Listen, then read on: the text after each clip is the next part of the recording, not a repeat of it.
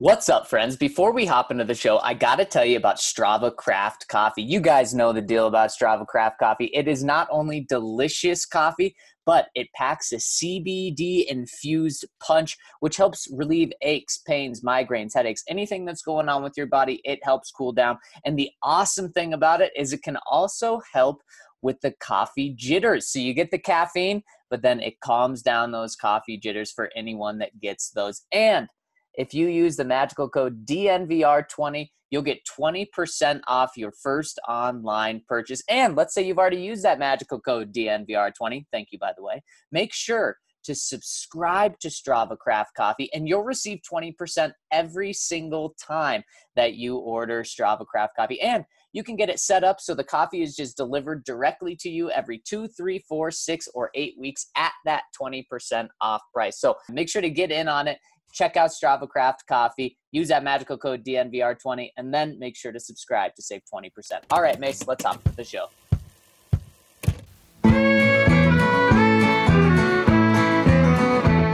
Number one for the one and only DNVR. 2 goes out to Zac, Mace, RK, and the bar.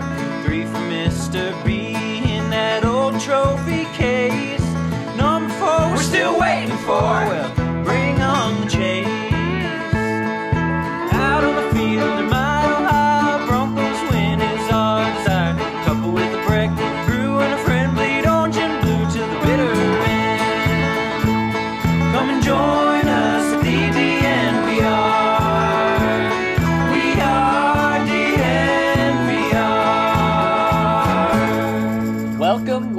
Welcome to the DNVR Broncos Podcast on this terrific Thursday edition in the Mile High City. I'm your host, Zac Stevens, joined by my main man, Andrew Mason. And before we hop into the show, got to tell you guys about our presenting sponsor, MSU Denver Online.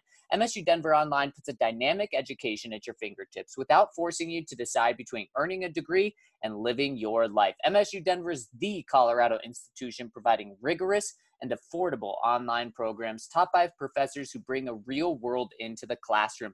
MSU Denver graduates use their relevant degrees to land coveted jobs.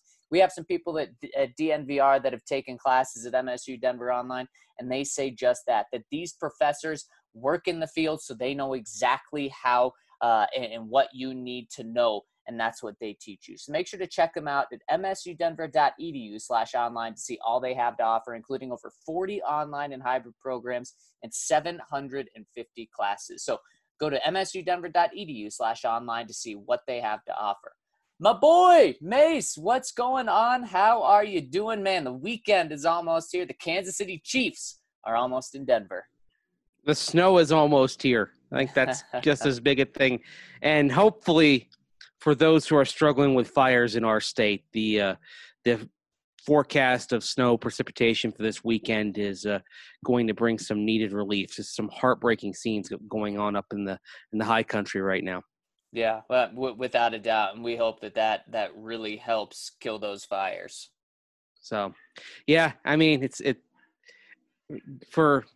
from a little perspective, it stinks to lose fall and go right to winter, but all things considered, I mean, you have some spots up in the mountains where they haven't even seen an inch of rain in the last 3.5 months. That is so wild. It's a tinderbox right now, and so maybe the snow coming in, it won't be the best thing for football, won't be the best thing for the Chiefs and Broncos, but it might be the best thing for the state of Colorado. Yes.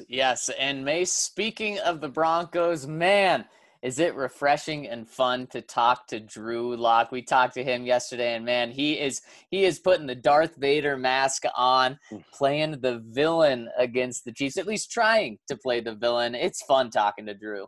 Well, it's funny because you put that out there, and then you've got – I look at my timeline after I post the quote, and you've got people that are upset about the fact that Drew is saying that he's on the dark side, he doesn't get. There was one response saying to me that they didn't think that Drew got it because he was saying he was on the dark side.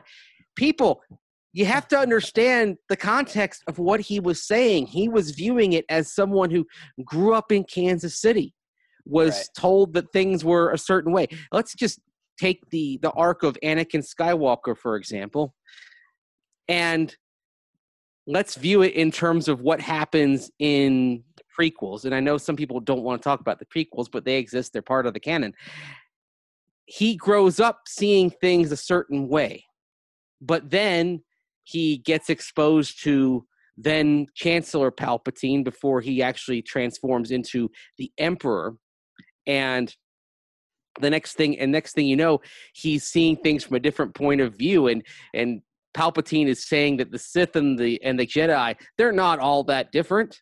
And, you know, they want some of the same things. And, you know, it's just a different point of view. And so maybe there's something to be said for Drew Lock being Druikin Skywalker and now becoming Lock Vader here.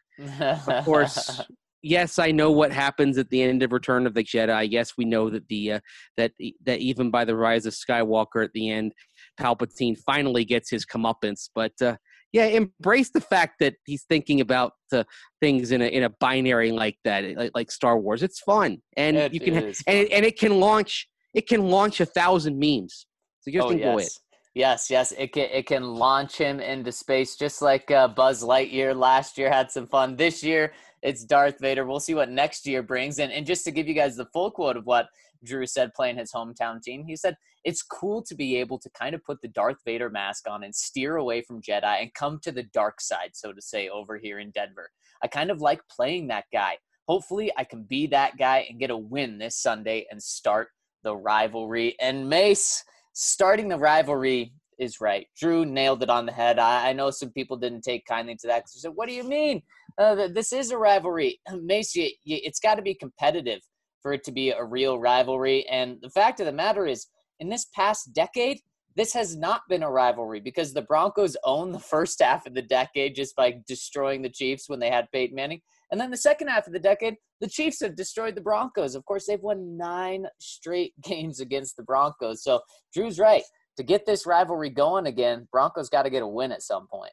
Well, in the long run, it's always a rivalry when you're talking about the overall arc going over decades. But right now, when it's 9 in a row for the Chiefs and a bunch of those games haven't been particularly close or competitive, and you look at last year and the combined score was 53-9 in those 2 games that they played, it isn't a rivalry right now. You could say that the fact that the Raiders beat the Chiefs earlier this season, that has jump-started that rivalry a little bit. But Broncos-Chiefs right now, it's in the freezer, and it's going to be in the freezer until / unless the Broncos can rise up and take something of value from the Chiefs. And that's the thing.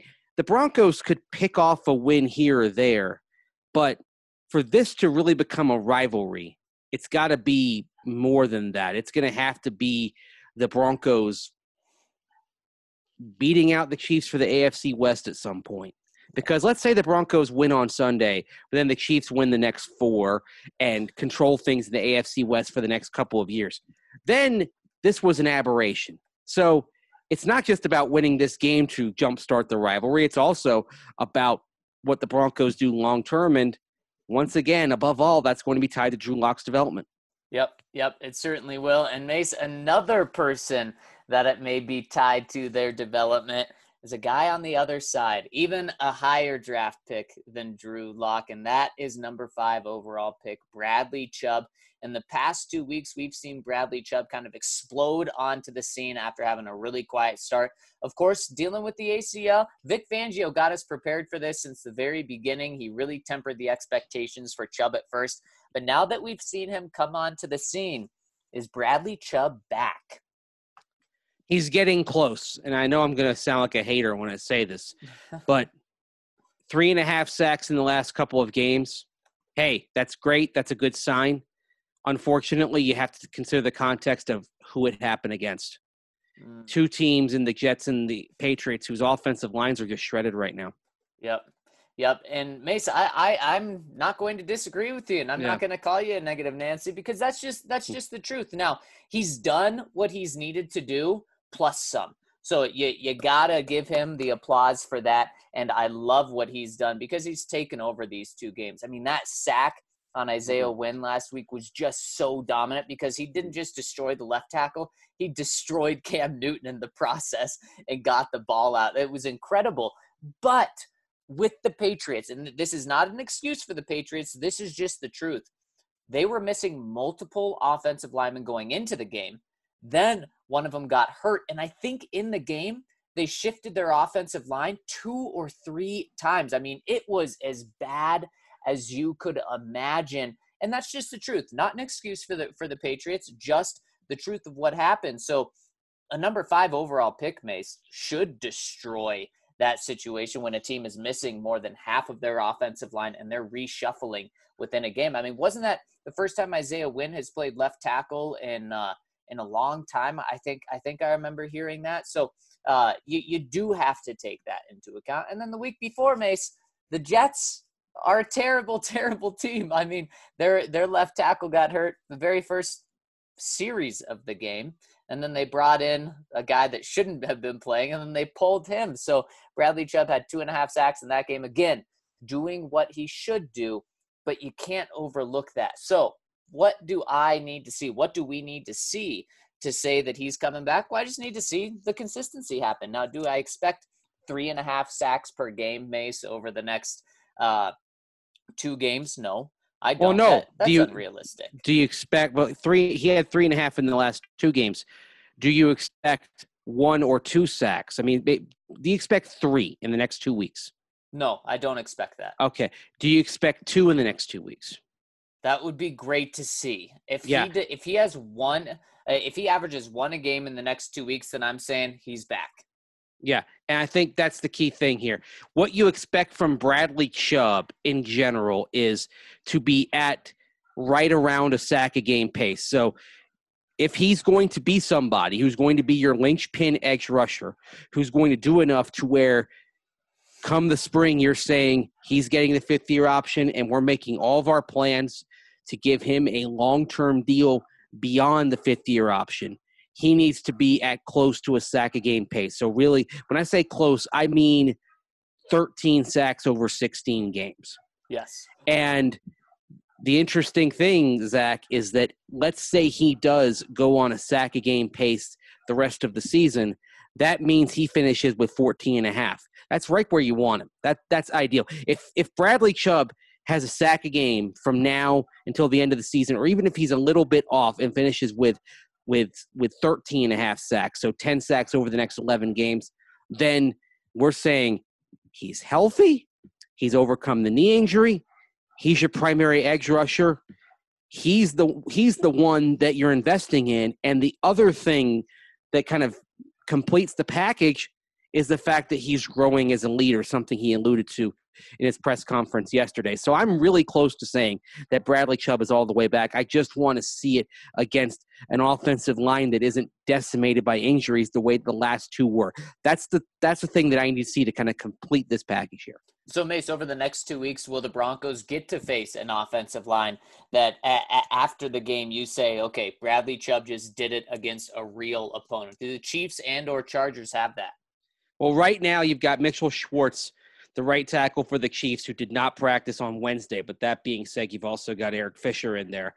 And Eric Fisher is probably the one that he's going to be lined up against most often. So you would say absolutely in that case if he's facing Eric Fisher. And the interesting thing with Isaiah Wynn, you're going from guard to tackle. I mean, he's played a lot of tackle. In fact, it was interesting that the Patriots chose to move him to guard.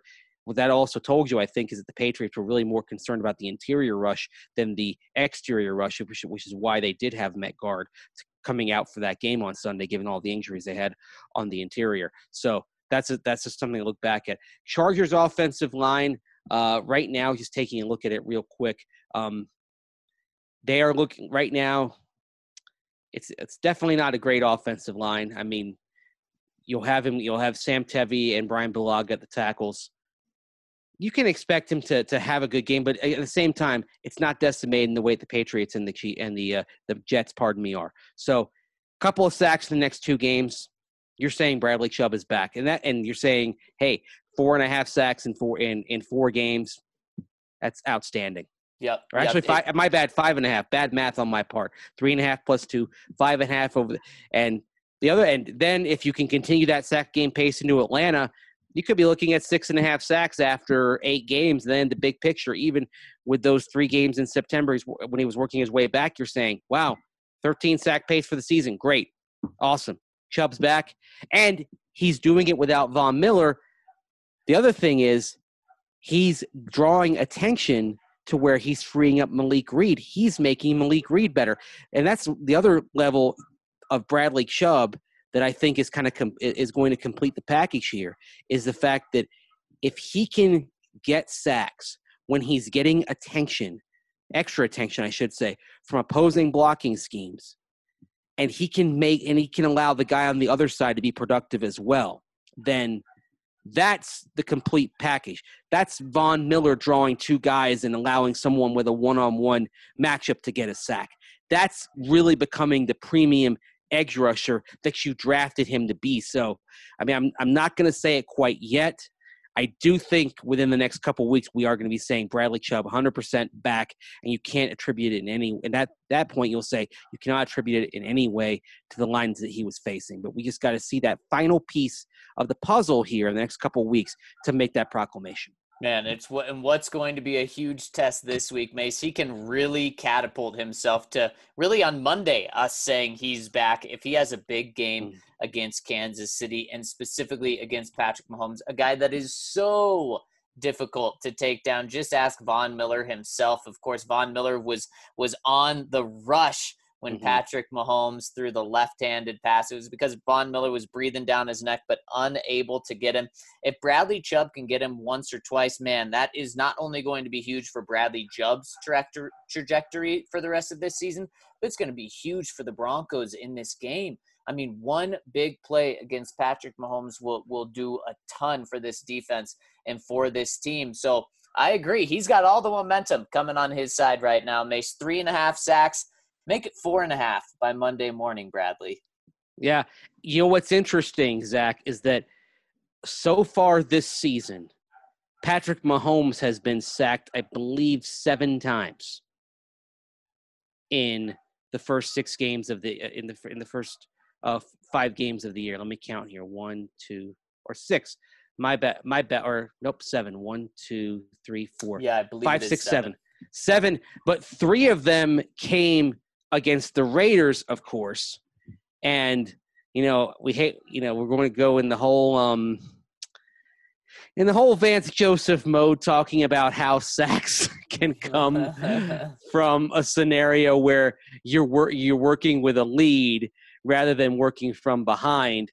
But at the same time, I'm actually going through right now, because when we do this, we're kind of thinking out loud, and I get an idea, and I'm wondering. So I'm going back to the Chiefs-Raiders game that they played earlier this month and saying, okay, those 3 sacks, how many came early, how many came late? And what I see here is that you have 1 sack in the first quarter, 1 sack in the third quarter, and actually only 1 sack coming in the fourth quarter when the Chiefs were behind and starting to get into chase mode. So you can't simply attribute the Raiders' 3-sack performance against Patrick Mahomes to the game being out of hand and the Chiefs being forced to pass. So that shows that with a decent young collection of emerging young talent on the front 7, like the Raiders had, you can get to Patrick Mahomes, which I think might augur well for the Broncos if they can keep the game close, if it is still a game on even terms or close to it. If the Broncos fall behind early like they did last year in Kansas City, last year in Denver, I don't think you're going to see Bradley Chubb get a sack. If they can keep the game competitive to where third quarter, let's say it's 17-10 or 20-13. It's a one-score game into the second half. Then I expect Bradley Chubb is going to come down with at least 1 sack. Yep. Yeah. I think so as well, Mace, from what we've seen. Very, very encouraged with him. Man, I'm so pumped for this game, and we're kind of already getting the football weather out there, Mace. Gray skies today, and of course we're going to have gray skies with some stuff coming out of the sky on Sunday when the Chiefs come in town. We'll see if it's reminiscent of last year when the Broncos played in Kansas City and it was actually a pretty big snowstorm. I think it has a chance for that. I know it's going to be cold. That's for sure. Mace? Well, it's going to be cold, but right now, Zach, what we're looking at is the snow kicking in a bit later. Yesterday at this time, when I looked at the forecast, was starting to see the snow on the hour-by-hour forecast, was starting to see the snow pop up at around 3 o'clock, 3:30. Now, as I'm looking at the forecast on the Dark Sky app, I'm seeing the snow pop up at later on. I believe, let's see here. Oh, no, actually, no, my bad. I was looking at Castle Pines, not Denver. Snow popping up at about 3 o'clock. So there you go. Hey, there we but go. But that means it's going to be snowing, but we may not be. It won't be at the point where there's been a lot of accumulation. Last year in Kansas City, it was snowing well before the game, and it was piling up on the field. And the fact that it was snowing pregame meant that it was snowing after they'd taken the tarp off and it was collecting, and there's only but so much they could do. So with this kind of forecast here, the snow actually hitting during the game, they'll just have to keep clearing it up, but it may not be as bad as what we saw last year at Arrowhead. It's true. It's true. Man, I can't freaking wait, Mason. I can't also wait to give you my DraftKings Sportsbook pick of the week right now, because last week I went with an Alabama football game. Of course, Georgia. I picked the over at 51. It easily hitting at 65. I'm going to stick with Alabama, but I'm not going to go with the over this time. For my DraftKings Sportsbook pick of the week, I'm going to go Alabama minus 21.5 over Tennessee. That's a line you would rarely see in the NFL, except when the Chiefs play the Jets coming up. I think we're getting a line similar to that. But I love Alabama to destroy this 21.5 line over Tennessee. Last year, what's funny about this line, Mace, last year, Alabama won by 22, so they would have covered by half a point. You're saying, boy, that's a little too close for me to take that bet. Well, Tennessee lost its past two games by 23 points and 27 points to worse teams in Alabama. One of those games, they lost to Georgia 44-21, so they lost to Georgia by 23 points. And then Alabama just beat Georgia by 17. So that's like a 40-point spread right there. I like Alabama with the 21.5. Yeah, I wanted to do a college football line this week, but I was considering a couple of them. I was considering North Carolina 14.5-point favorite over NC State. Carolina is going to be mad coming off of the drop-plagued ending of that game down in Tallahassee last week against Florida State. But NC State's played pretty well since getting waxed by Virginia Tech. They've won 3 in a row, including one over a then-ranked Pittsburgh team. So I don't like that. I don't like, people may ask me about Wisconsin. 19.5-point favorite against Illinois, of course. It's going to be a very quiet night at Camp Randall Stadium. I don't like that. Illinois did beat Wisconsin last year, and even in the previous years when they didn't beat Wisconsin, had a habit of at times they've kept the game around 10 to 14 points. So that would come on the side of that spread to where I wouldn't be comfortable with making that pick. So let's go back to the NFL for the pick of the week, and I'm going to go with the Green Bay Packers. Aha, you're going back to the well. I'm going back to the well. I can't go to the Braves right now. If they were in the World Series, I would probably give you a pick that involved the strikeout over-under. Green Bay going down to Houston is only a 3.5-point favorite. And they're coming off of a bad game in Tampa, obviously. I can't see the Packers playing that lousy 2 weeks in a row. Yes, Houston's got some fighting spirit now with Romeo Crennel, and of course they took the Titans to overtime last week. But is that the best shot that we've seen from Houston? Quite possibly it is. I'm going to take the Packers, even though they're giving 3.5 points to the Texans. I think Green Bay wins by 10. I got to say, Mace, I was surprised that the line was that low. So from where you're coming from, I think that's a good bet. However, there's probably some bias coming my side. I'm picking Houston to win this game straight up. You do make really good points about the Packers playing 2 bad games in a row. But and Houston probably giving it their best shot last week. I'm just doubling down on a 2-game losing streak for the Packers here. But I got to say, I was surprised. I thought the line would be like 7 Green Bay. So with it only being 3.5, I do like that. Yeah, Aaron Rodgers last week had a 35.4 passer rating. Sounds familiar. That was his lowest passer rating in a single game that he started in the regular season since 2014 against Buffalo. Actually, I'll include the playoffs in that. So 3rd lowest passer rating of his career, lowest in nearly 6 full seasons. So you say, okay, what happened to the Packers and Aaron Rodgers after that game against Buffalo those many years ago? Well, they played Tampa Bay, interestingly enough, the next week. Sort of interesting how the Bucs come into this. And Aaron Rodgers went 31 of 40 for 318 and a touchdown. Yep, that's that could be a game that you would see this week from him. Wouldn't be surprised at all. That's the bounce back I expect from number 12. Your favorite quarterback, I know.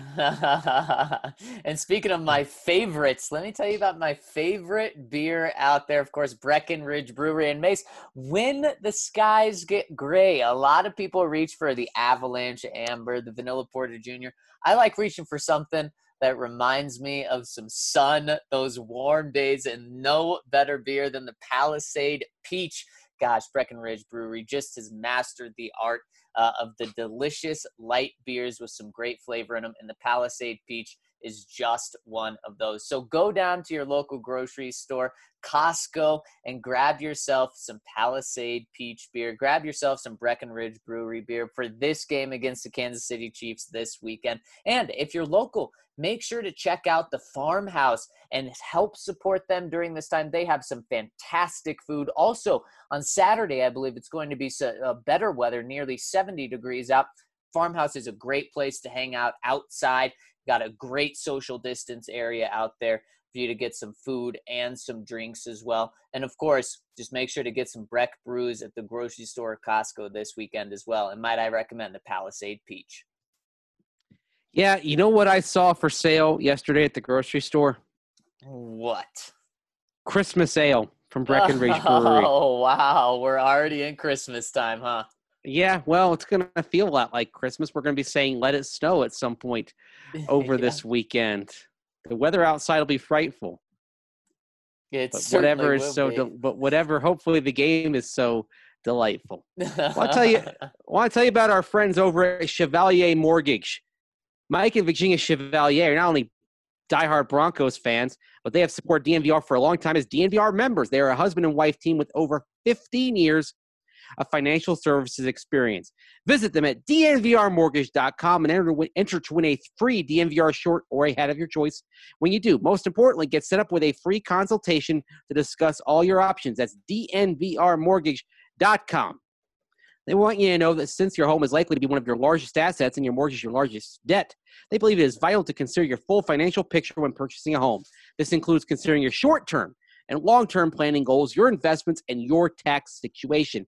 Mike and Virginia will work tirelessly to find the best loan for your situation.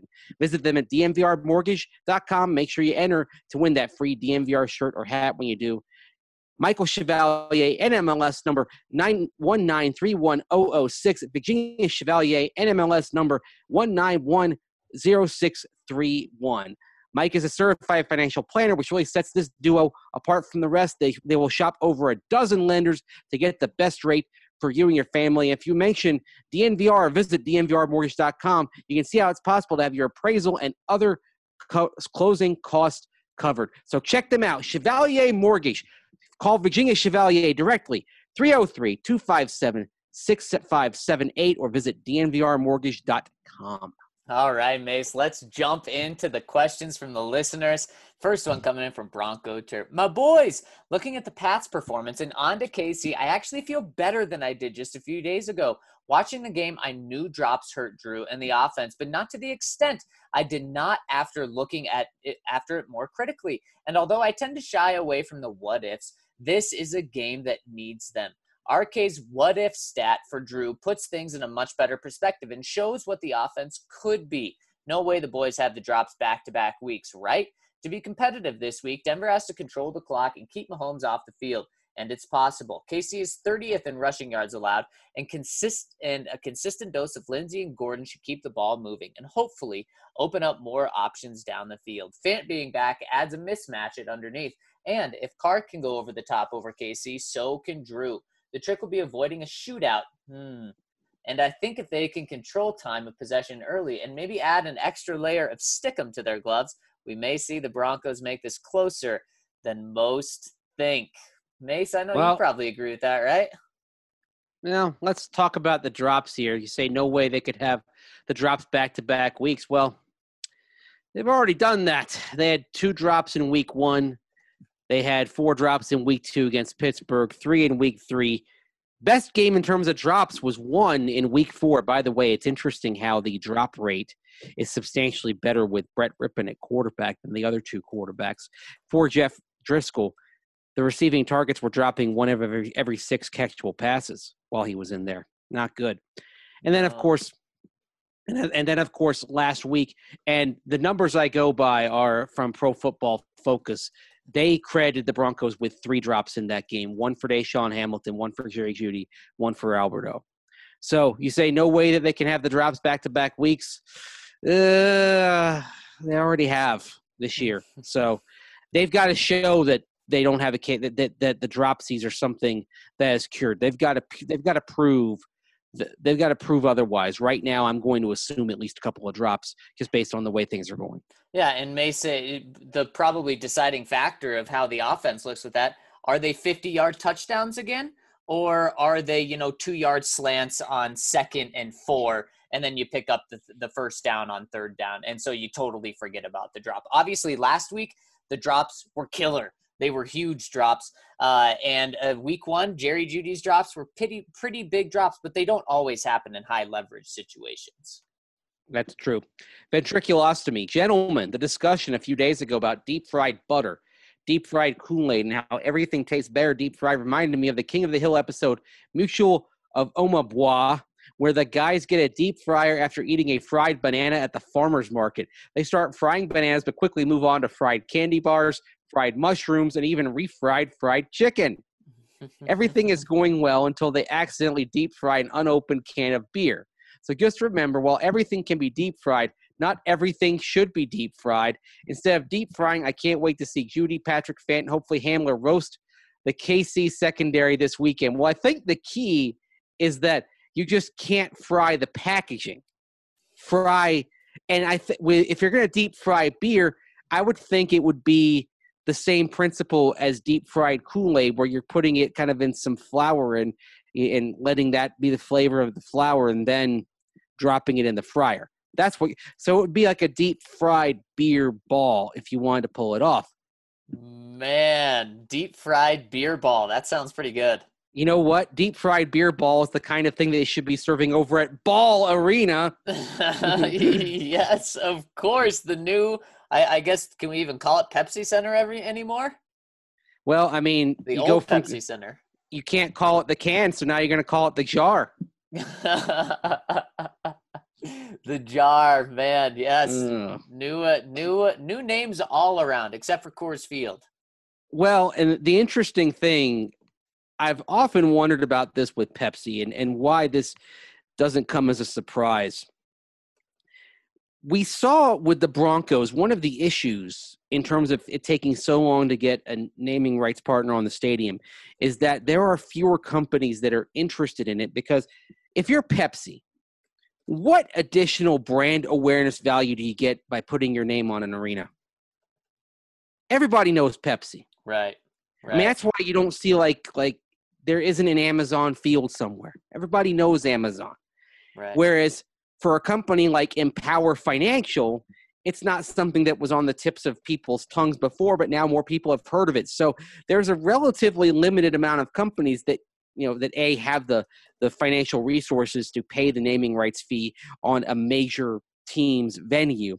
So you need a company that's in finance, or something like Ball Jars. I think everyone's bought Ball Jars, but maybe people haven't thought about it. Well, this is going to help their brand awareness. So it's a good move for the folks at Kroenke, getting them involved. I'm glad they were able to square this away, but it's also interesting to see how the climate has changed as companies have evaluated just whether those naming rights are worth it or not for someone like Pepsi. And I would even argue someone like Coors, although I know they have a really long-term deal. There's already such brand recognition, they don't need it. Like, for example, one of the great beer names on parks, kind of like Coors Field, is Miller Park. And it's changing its name. Miller is withdrawing from its naming rights sponsorship with the Brewers. Yes. Interesting. Miller Park is going to I think it's going to become American Family Field. Wow. Next year. Yeah, Miller Park rolls off the tongue a little more than that. American Family Field, that just doesn't work. Miller Park, Coors Field, Busch Stadium, even Pepsi Center. These are actually not nice names for buildings. They roll off the tongue. And when you go to a ball game or a hockey game, you think about having a soda, having a beer. You don't necessarily think about jars. You don't necessarily think about insurance, or retirement planning, but this is the world in which we live right now. Yes, it certainly is. Next one coming in from Joe Woods' other car is a Civ. Civ. Yes, thank you, Civ.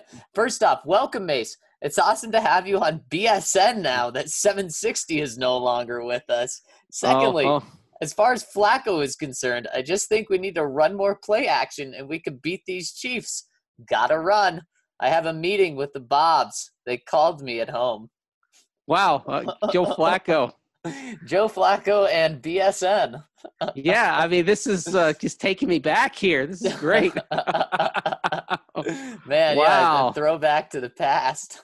Well, I mean, 760 is still with us, but they have a format and a brand of programming that, let's just say, I'm not interested in listening to. It's changed drastically from Broncos talk, hasn't it?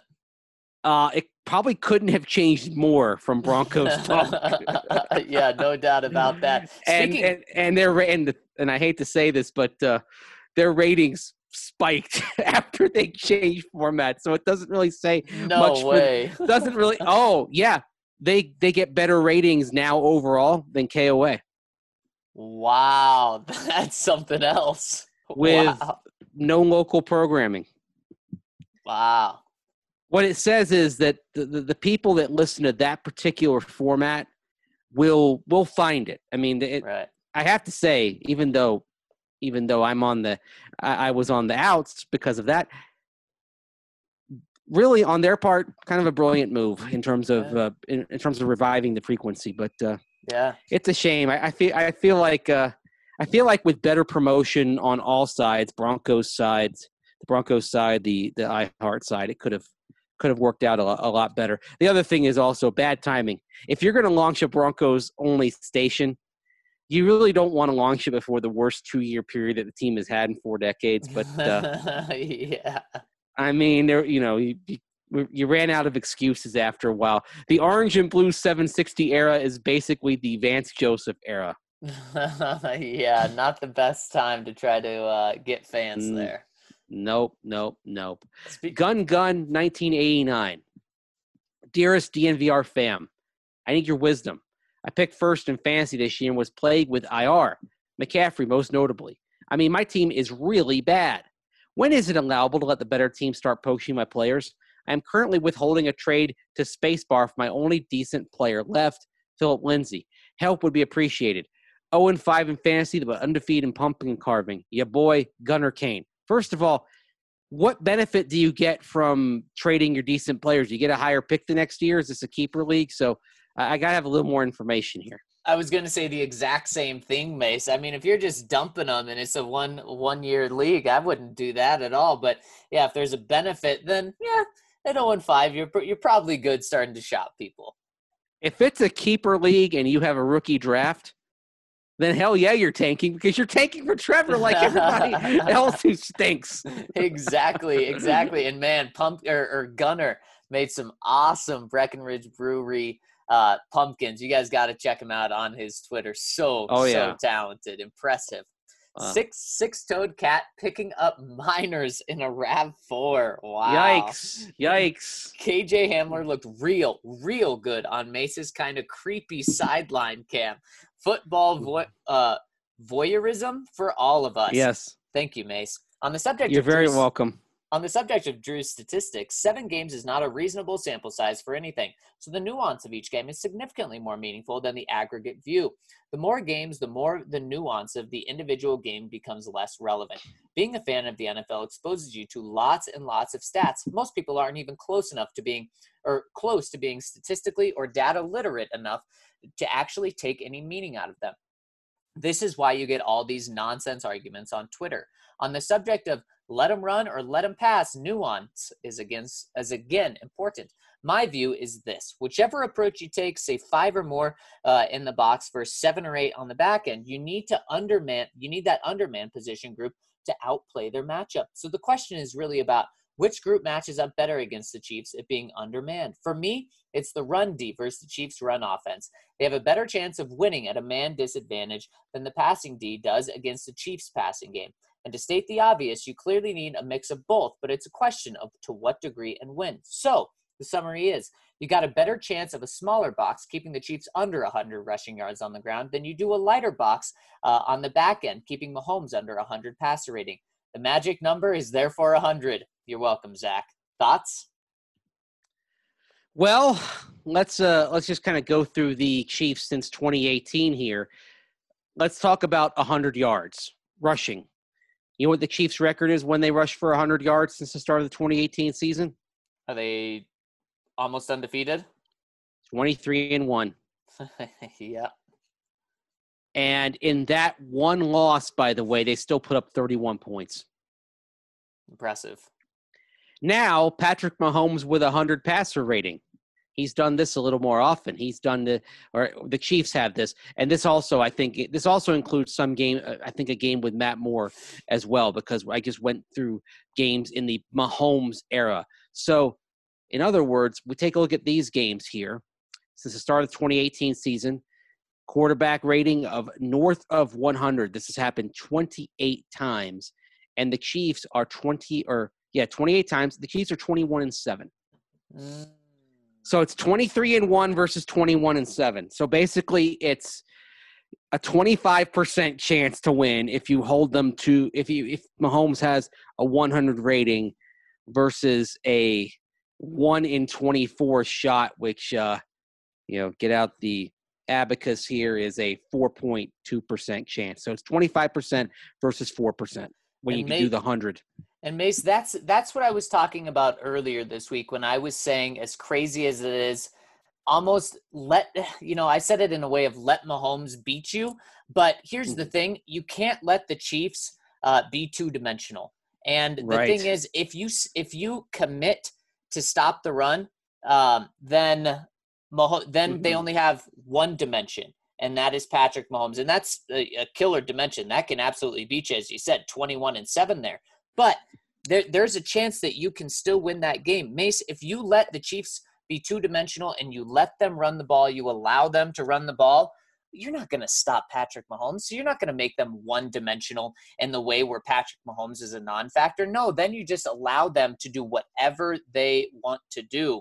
And that's why when the Chiefs run the ball, when they have Patrick Mahomes, they're pretty much unbeatable because there's no way to stop them. So that's why I disagree with you, six-toed cat picking up minors in a RAV4 is I think you got to make them one-dimensional. And as crazy as it is, that one dimension is Patrick Mahomes. Yeah, and that's painful to say, but when they're two-dimensional, they're a problem. And in the broad sense of the season, they are two-dimensional. And we saw last week, against Houston, if you give them the run, they will happily take it. And that's what Vic Fangio is talking about when he says this Chiefs team is better and more dangerous than it has been, because they were willing to take it, for example, when Kareem Hunt was back there, and then they weren't with Damian, with the running backs they had left after they had to cut Kareem Hunt. Well, now you got Edwards-Helaire, and now you've got Le'Veon Bell coming in, and he's kind of a wild card here. The other thing is it's independent of yards, but but turnovers are for the Chiefs, takeaways for your defense. I'm going to get into this more here in my piece for Friday, where I really dive into the things like 23-1 when they rush for 100, 21-7 when Mahomes has, or when the Chiefs have a 100 passer rating.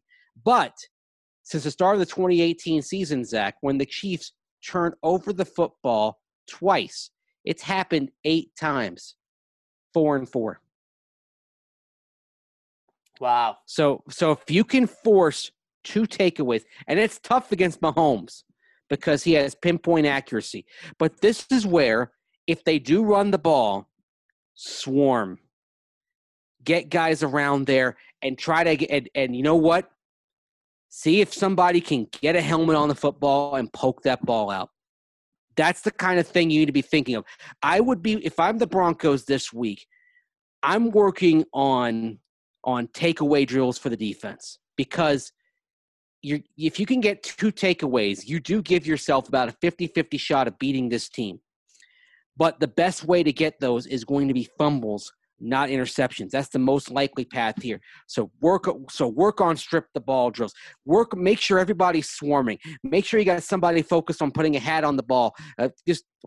Study how Edwards-Helaire carries the ball. Remember how Brandon Marshall studied how Jamal Charles carried the ball and found that weakness and he poked it out. So dive into details like that to try to figure out if there's a way that you can put the ball on the ground. That's your best path to takeaways in this game. Yep, exactly, Mace. I totally agree. Next one from self-driving car full of 6-toed cats covered in yeasty spread and the parlance of my boys.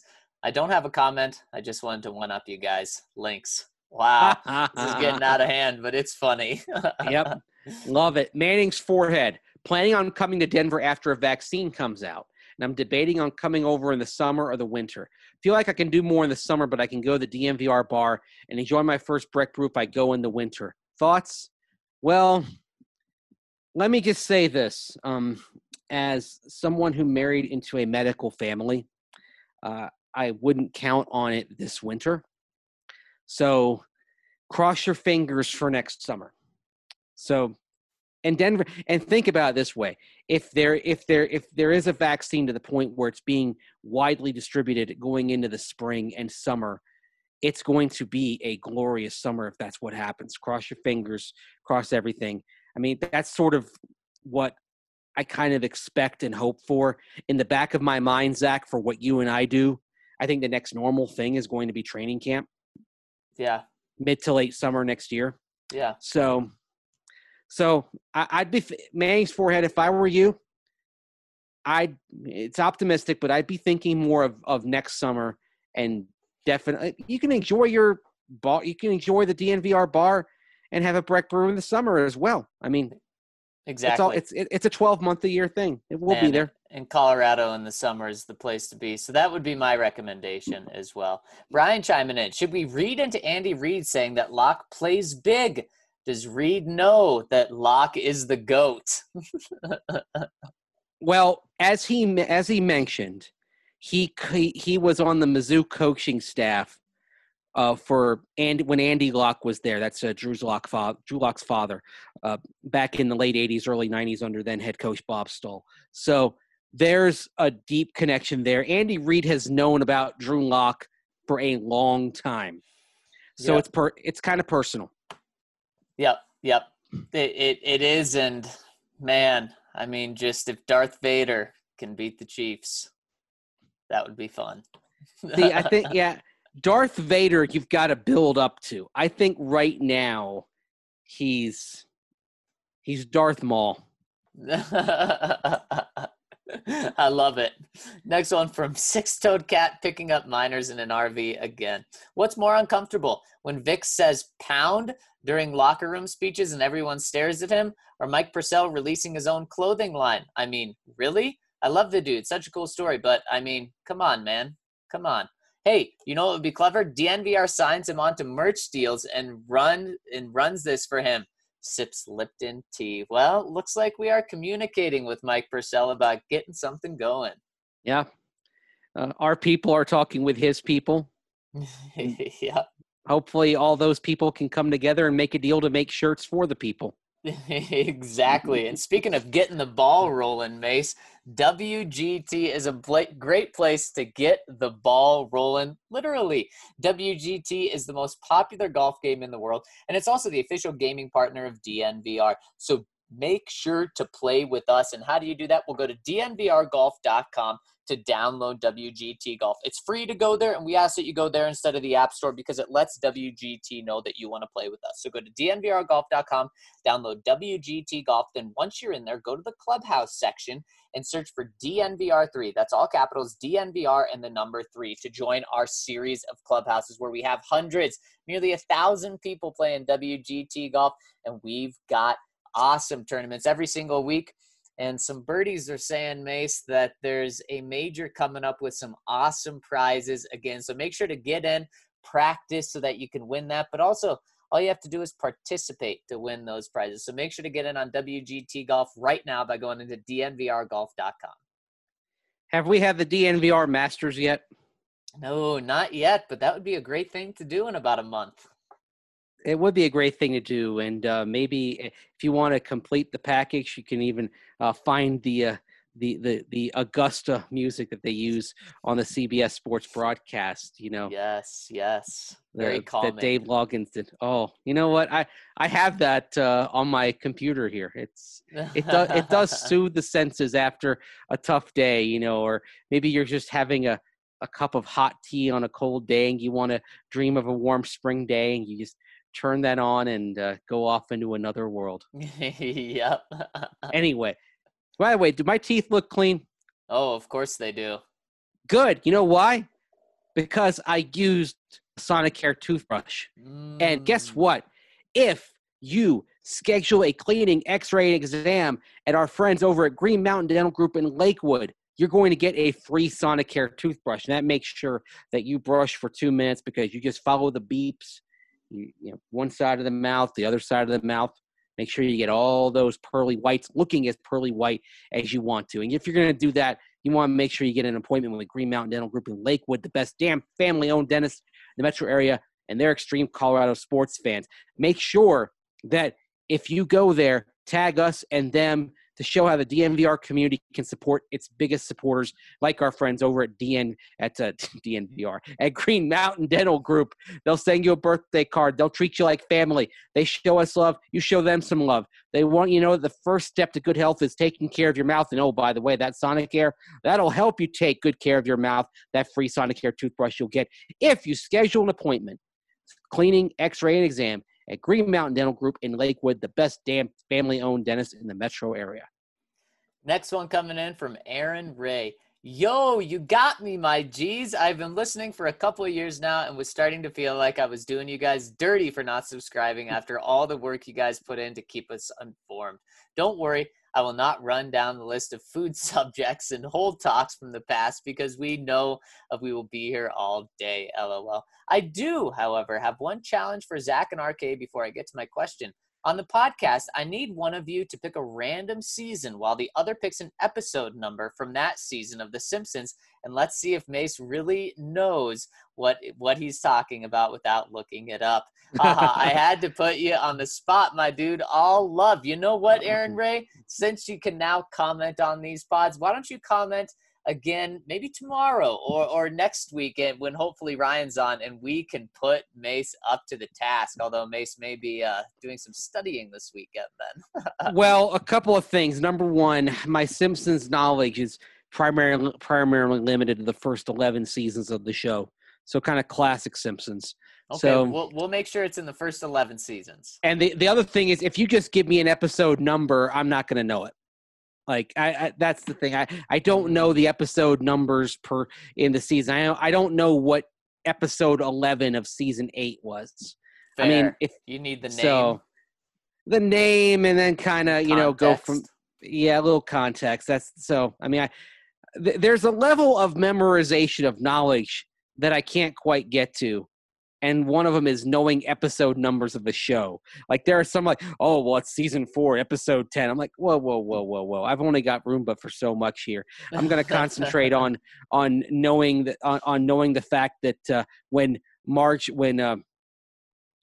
Simpson was welcomed home after a stay in prison, a brief stay, that the statue that was put out front previously was a statue of Jimmy Carter, who was referred to for some reason as history's greatest monster.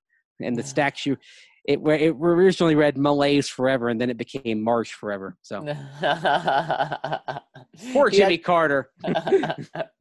Well, thank you, Aaron Ray, for sparking that, and also for joining us. He says, question: if Drew Lock, Bradley Chubb, Phillip Lindsay, Courtland Sutton, Noah Fant, and Jerry Jeudy all pop soon, how do you think the Broncos are going to pay them? Will they have to let one or two walk? If so, who do they let go? I appreciate y'all. Have a blessed day. And he says add Noah Fant to that group as well. And I'm glad you did, because first of all, Drew Lock, that's kind of independent of everything else. If Drew Lock does well, if he proves he's the guy, he's getting paid. Yep. And you're accepting that.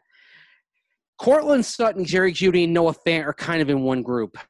And I don't think you see all three get paid. I think it's ultimately 2 out of 3. Yes. And I don't know about you, Zach, but if I were putting money down long-term on who gets a second contract, I'd put more money on Fant and Jeudy than I would Sutton. Yep, I would too. I was going to say the exact same thing, Mace. And, of course, Bradley Chubb's kind of in his own category as well, being the only defensive player in this. And, yeah, Bradley Chubb's getting paid if he shows that he's the guy. Mm-hmm. So, and Phil is interesting. Man, if he pops, I mean, it's hard to say if he pops. He's already popped in the league, and the Broncos have showed other running backs more love in terms of money than him. But what's interesting is if you read that post-game column that Mark Kisler wrote in the Denver Post a few days ago, Phil did not sound particularly like a man who was going to give any hometown discounts or any favors or anything like that to the Denver Broncos. No, he certainly didn't, because they didn't show him the love this offseason. Yeah, and the other thing is Phil still has the chip on his shoulder from being undrafted. Yes, by even the Broncos. Yeah. He signed with the Broncos. That's well and good. But remember, in the 7th round, they decided they would rather have another running back. Think about that. Yeah. They picked Dave Williams and decided to take their chances that they could get Phillip Lindsay on the market. If they loved Phil that much going into the process, they would have drafted him. Yeah. They wouldn't have drafted Dave Williams. Yep, exactly. And if they loved Phil, they could have given him a new deal this offseason. Yeah. I can't blame Phil for feeling a little put on right now. No, I totally agree. He's like you said, Mace, this isn't just like a 1 year, 1 month deal. He's had this his whole time. Yep, exactly. Next smoke and a pancake. I just like saying that. My boys. There you go. I hear RK talk about the litmus test, and all I can think of is the pacer test we had to run in high school. Did anyone else have to do this 7th layer of hell test?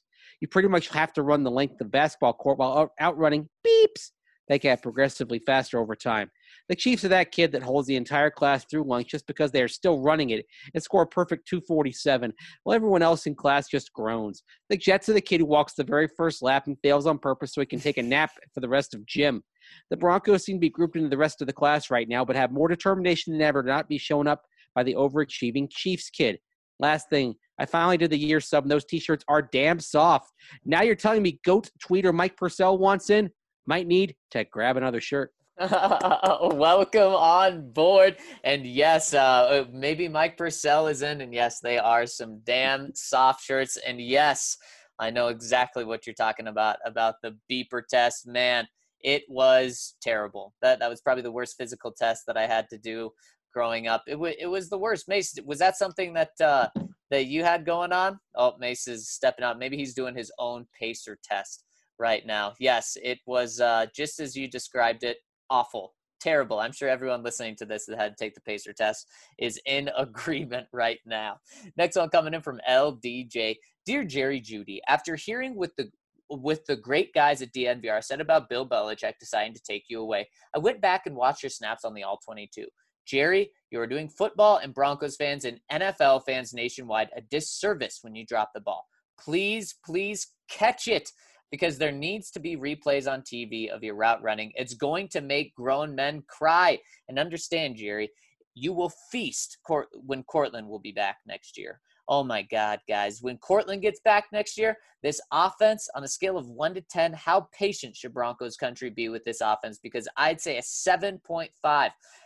I see it coming together by December if we're healthy. It's going to be explosive. Yeah, I mean, LDJ, next year, if Drew Lock continues to develop into the guy we think he can be, this offense could be dangerous from day one. Because if Drew Lock develops and Pat Shurmur's back, and if Pat Shurmur's back, then the rest of this offense is the same. You could very well see this offense be explosive by day one of next year. If not, like you're saying, December of this year. Nihalo checking in. GF surprised me with tickets to the Broncos game in Charlotte in December. Mace, will you be on assignment? It'd be awesome to say hello. Any other members of DNVR fam going to be in attendance? Well, I have my flight, so I should be on assignment if all goes well. I mean, I'm just hoping we don't have any more rearrangements to the schedule like we did this month with New England. I'm hoping that Atlanta happens on time and Vegas happens on time and Kansas City and Charlotte and Los Angeles happen on time, because this month has been kind of rough trying to rearrange things. So, gosh, Mace, I felt so bad for you with all the New England stuff. Oh my goodness. It was crazy. It was absolutely crazy. But being at the game, once it got started, and even having a nice bowl of clam chowder and a lobster roll Saturday night for dinner, made it worth it. Good. How was the stadium food? Oh, they're doing boxes there in Foxborough, so you get like a sandwich box. I went with the grilled chicken wrap, but the real star of the culinary experience in the press box is the stand at which they ladle out clam chowder. And I'm not sure where it was from. I think it's from a place called Skipjack's, which is right there at the Patriot Place complex. It used to be from Legal Seafoods, which is where I went on Saturday night for dinner. But it's very good. And I was heartened in the midst of everything with COVID. I thought they would not have the staffer dispensing clam chowder to the media. I thought that would be a casualty of COVID. Well, what to my wondering eye should appear as I walked to the back of the press box than the clam chowder. And I went back for a second bowl because it just – you're looking for things that scream normalcy right now, right, in the midst of all this? Right. And weirdly, having the clam chowder in the press box at Gillette Stadium, a tradition that goes back really, I think, to when the stadium opened, it felt briefly like it was just a normal Sunday, even though you looked around and you had like the plexiglass partitions not in front of you and to the side. So like I was sitting next to Rhino Halloran of the Post, and there's a plexiglass partition between he and I sitting together in the press box. Yeah. If for a moment it felt normal, and that was nice. And then, Mace, what was weird was what you watched on the field was not normal at all, because the Broncos won in Foxborough. Very unusual. And with a quarterback so young that no quarterback at that age had ever won at Gillette Stadium against the Patriots. I mean, the game itself took on a tone that I don't think a lot of us expected. Certainly not. No way. And Mace, the last one coming in here from the other Ryan, he says, my boys, with Josh Watson and Dalton Reisner injured, do you think that we will see Nigel Bradham and Patrick Morris called up from practice squad on Sunday to play against the Chiefs? Also, which two players do you think will be released for A.J. Boye, Draymond Jones, and DeMarcus Walker to return to the active roster? I think that Bradham could be a nice veteran addition to the linebacking core, but if he gets much time with the Broncos, probably depends on the long-term health of Austin Calitro and Mark Barron. Have a tremendous Thursday. DNV Army, salute. Well, let's watch the situation with DeMar Dotson, who did not practice yesterday. It was not injury related. You want to make sure you get him back, because if not, then you got an issue at tackle. I'll say this, and with all respect to the question, I'm not going to speculate on which players are going to get cut just because they're going to have to make room on the roster. That's not a game I really want to get into, out of respect for the players who will be losing their jobs to make room for those guys. And the Broncos, not speculation, the Broncos released defensive lineman Timmy Jernigan earlier this week, and that was a move to open up a spot either for DeMarcus Walker or Draymond Jones. Yeah, so there you go. They'll come down in due time. One thing that I'm curious on the offensive line and in general, have the Broncos announced their protected players yet for the week? They have. Yes, they have. And Mace, I have them right here. And one of them is Patrick Morris. There you go. The full list right here, pulling it up right now, is Patrick Morris, Nigel Bradham, so those two guys he identified, Fred Brown, and Jeremy Cox. Okay. Now, Jeremy Cox, of course, injuries at running back. That's not a surprise there to have the third guy. Now, Fred Brown, that's really interesting. And maybe you're looking at a scenario where there could be a change at the back end of wide receiver if Fred Brown is up. Yeah, maybe you would see that, which would be interesting.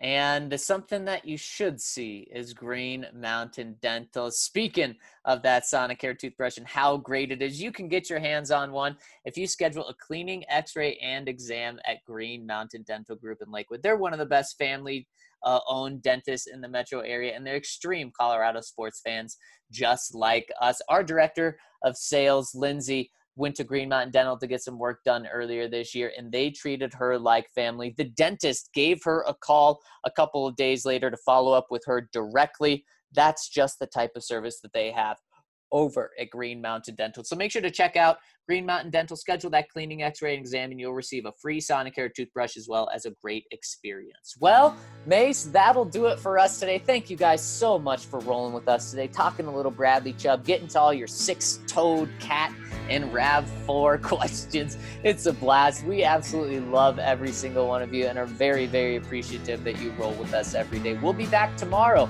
for our final predictions. Do the Broncos pull off the big-time upset and get back to 500 on a 3-game win streak? We'll give you our answers tomorrow. Thank you guys so much. Have a great day, and we'll talk to you tomorrow.